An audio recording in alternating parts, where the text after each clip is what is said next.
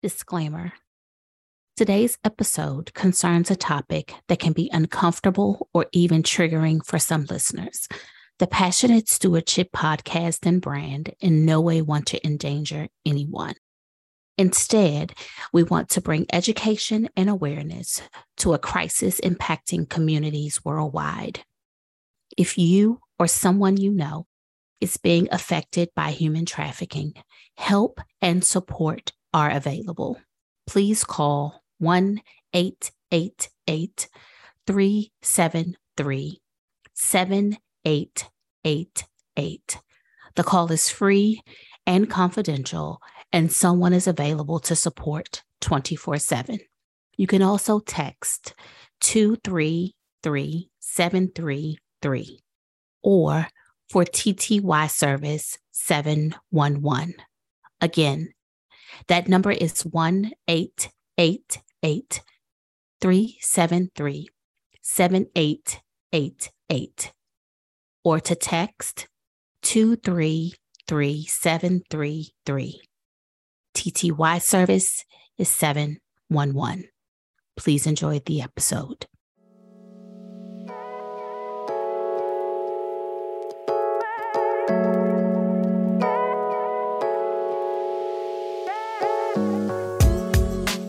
Welcome back to the Passionate Stewardship podcast, a podcast for helping professionals who strongly believe in supporting their community and the humans who live there. I am your host, Dr. Sherry. Here on the Passionate Stewardship podcast, we want to highlight some dynamic organizations and also intentionally explore and address issues and areas that impact the field of human services and social workers. So January is Human Trafficking Prevention Month, and in today's episode, we will explore human trafficking, its definition, the different forms, and other important information regarding this community crisis. We will also have resources to the data that is talked about in today's episode in the show notes. So if you want to cross-reference and or learn more, please feel free to visit those websites. There is tons of information out there. This information I utilize myself when I am grant writing for myself, or I am grant writing for a consulting client who is also serving this population. So please check out these websites. There are some amazing government and also nonprofit organizations that are doing some amazing work for victims and survivors of human trafficking. So January is Human Trafficking Prevention Month, and I am so excited about the information that is going to come forth today. So at the time of this recording, the 2022 numbers have not yet been compiled and put out to the universe. So a lot of statistics that are going to be shared today are the 2021 numbers. Again, you can go to the websites that will be given in the show notes to cross-reference if you would like. In 2021, 10,359 situations of human trafficking were reported to the U.S. National Human Trafficking Hotline, and those reports involved 16,554 individual victims. You may hear these big numbers and you might even clutch your pearls. However, these numbers are possibly only a percentage of the actual problem. Human trafficking is a form of modern-day slavery. These crimes occur when a trafficker uses force, fraud, or coercion to control another person to engage in commercial sex acts or solicit labor or services against their will. And when I say there, I am talking about both men and women, because they both can be victims of human trafficking. Force, fraud, or coercion need not to be present if the individual engaging in commercial sex is under the age of 18, because that person is still technically, by law, a minor. When you're talking about human trafficking, there are two forms of human trafficking, and we're going to explore those two forms today. So the first form of human trafficking that most people hear about, but it's not the only form, that is sex trafficking.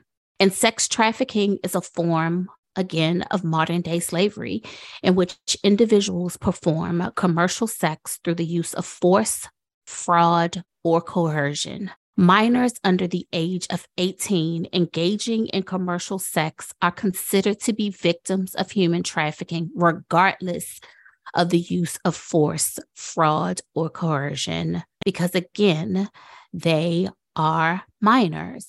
This crime, it exists within diverse and unique venues and businesses.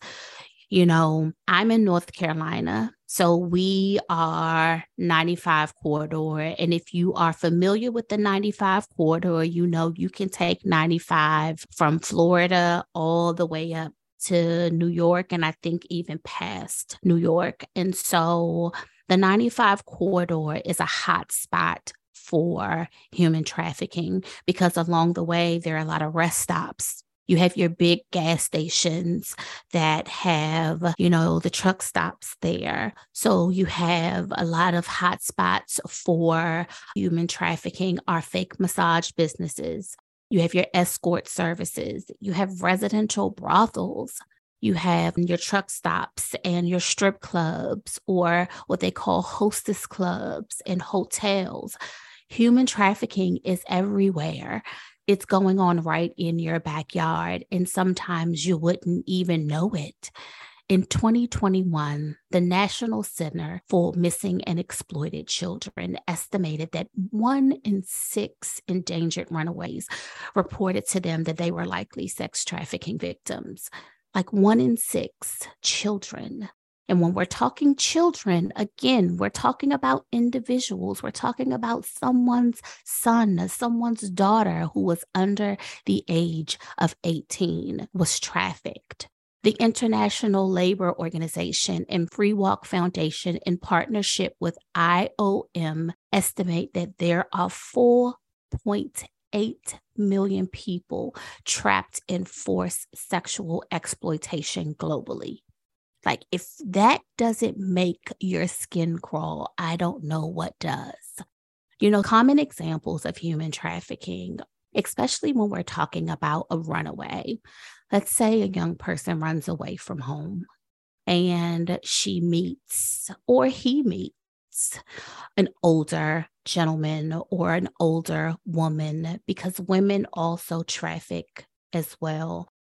And they bring this young person into their home and they promise them that they'll take care of them, and they set them up with maybe even their own apartment, and they buy them all this nice stuff, or they even welcome them into their home.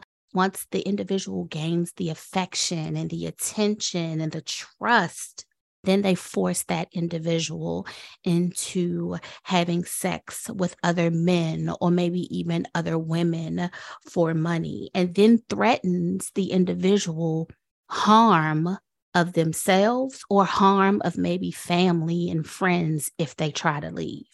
That's an example of sex trafficking. Another form of human trafficking would be your labor trafficking. And labor trafficking, again, it's another form of modern day slavery. However, the actual definition is individuals perform labor or services through force, fraud, or coercion. Labor trafficking includes debt bondage, forced labor, involuntary child labor. Labor traffickers use violence, threats, lies, and a lot of times other forms of coercion to force people to work against their will in many different industries.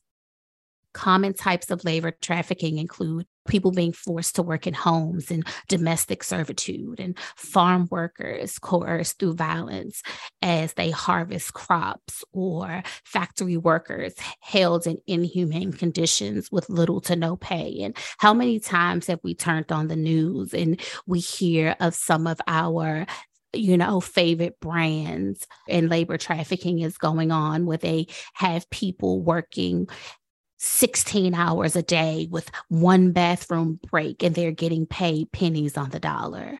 Again, working here in North Carolina, and you see crops everywhere. You have your sweet potato, you have cotton, you have tobacco. And, a lot of times in my travels to and from, I see these busloads of people, and I just say a silent prayer that I hope and pray that they're being treated fairly, and they're being paid fairly, and they're being treated like the human beings that they are. And there's nothing fishy going on. Globally, the International Labor Organization and Walk Free Foundation, in partnership also with IOM, estimate that there are 24.9 million people trapped in forced labor. That is crazy. With 16 million victims of labor trafficking in the private industry, 4.8 victims of sex trafficking, and 4.1 million victims of state-imposed forced labor. Like, what are we doing? We're not treating people with the dignity and respect that they deserve. Instead, we are treating people as a price tag. The U.S. Department of Labor has identified 148 goods from 76 countries made by forced and or child labor. And I have linked in the show notes where you can go view that list. And it really makes you sit and want to analyze everything that you purchase, because who wants to buy into a system like that? I know I don't. And I would like to think that you don't either. According to Polaris, which is an amazing organization out of DC, the Polaris Project, they do amazing work supporting and providing services for human trafficking victims and survivors. So according to the Polaris analysis of 2021 data from the National Human Trafficking Hotline, the top 3 types of trafficking reported in 2021 were escort service, pornography, and illicit massage, health, and beauty. Those are the top 3. So again, that number that we mentioned earlier, that might not even be an accurate number. That's just the number of people who called into the hotline, individuals who were brave enough, who had that window of opportunity to flee their situation, because it's not easy. Because again, remember, if a person is in a situation like that, they are fearing for their life. But those individuals mustered up enough bravery to be able to flee that situation in order to receive services and get out so their traffickers could be prosecuted. The same data set showed that trafficking victims are generally recruited by, y'all not going to believe this, but a family member or caregiver. So an example of that could be a woman takes in her niece, and when the girl becomes an orphan, so she, auntie takes care of a niece because she's become an orphan for whatever the reason, and she tells the niece that she must earn her keep in order to stay here. So by cooking and cleaning 7 days a week, the woman doesn't let her leave the house or have contact with family and friends. That would be a form of trafficking. So instead of you caring for your niece or nephew who has just become motherless, fatherless, grandparentless, now they have become your servant in your home. Now, there's something very different about your child having chores at home, something very different about you having guardianship over a niece or a nephew and you giving them chores. We are talking about someone in a caregiver or a family member who has taken guardianship over a younger family member, and now they have become a servant for that family member, and they're not allowed to leave the house. All they do is cook and clean for the family, and they're not allowed to do anything else. That is human trafficking. Intimate partners also showed that they were also in the top 3 of individuals who recruited victims, or an employer. But again, the internet was the number 1 recruitment, followed by the street and followed by good old Facebook. The top 5 risk factors and vulnerabilities are relocation and migrant workers, followed by mental and physical health, substance use, unstable housing, runaways and homeless youth. What was also highlighted in that report that ties into the migrant worker and the relocation is that migrant workers in relocation, they accounted for 93% of risk and vulnerability for labor trafficking. A migrant worker who relocates to the area during harvest season to make a better life for their family, but then they come to the area only to be trafficked. And most of the time, 99% of the time, when that person is coming to the area and when they are labor trafficked, they're not getting paid for the work that they are putting out. Other individuals that are at risk for being trafficked are victims of trauma, youth that are in the foster care system, and oppressed or impoverished individuals. This is a community problem, and this is happening right in our backyard. Traffickers will use violence, manipulation, false promises, the promise of well-paying jobs, these romantic relationships to lure people in, to lure their victims in. And they wait until they gain this trust. And then once this trust has been gained, that's when it switches. And then once it switches, then the victim feels like they're stuck. They have nowhere to go because then they're scared. They're scared for themselves. They're scared because a lot of times traffickers will threaten their family. They will know where their families are. So they will be fearful that the trafficker will do something to their family. Traffickers will look for people who are easy targets for many reasons, including the psychological or emotional vulnerability, the economic hardship, lack of social safety net, even natural disasters, and sometimes political instability. Like traffickers will do whatever is necessary to make that dollar. Human trafficking is a business for these traffickers. They don't care that these are people. We're talking about someone's life, and they overlook that. Human trafficking is not smuggling, not always, because human trafficking does not always involve transporting victims across a border, because this is happening right here in these United States. You don't have to transport a person out of the United States for it to be trafficking. Human trafficking is illegal under whatever state you are in. It's illegal federally, and it's illegal internationally, period. And don't let nobody tell you otherwise. It is illegal. So a lot of information to take in, but you can help.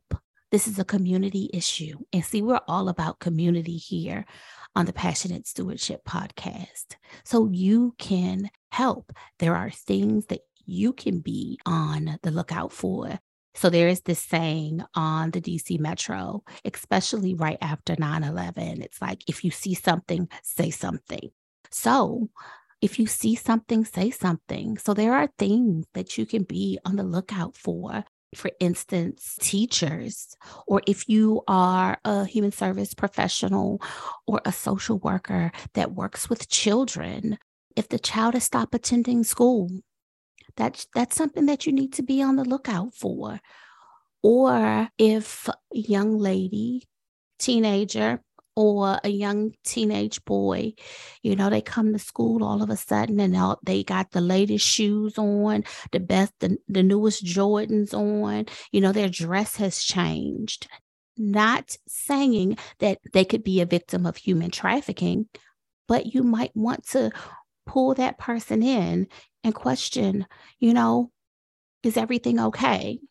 Is there something going on? Has the person had a sudden or dramatic change in their behavior?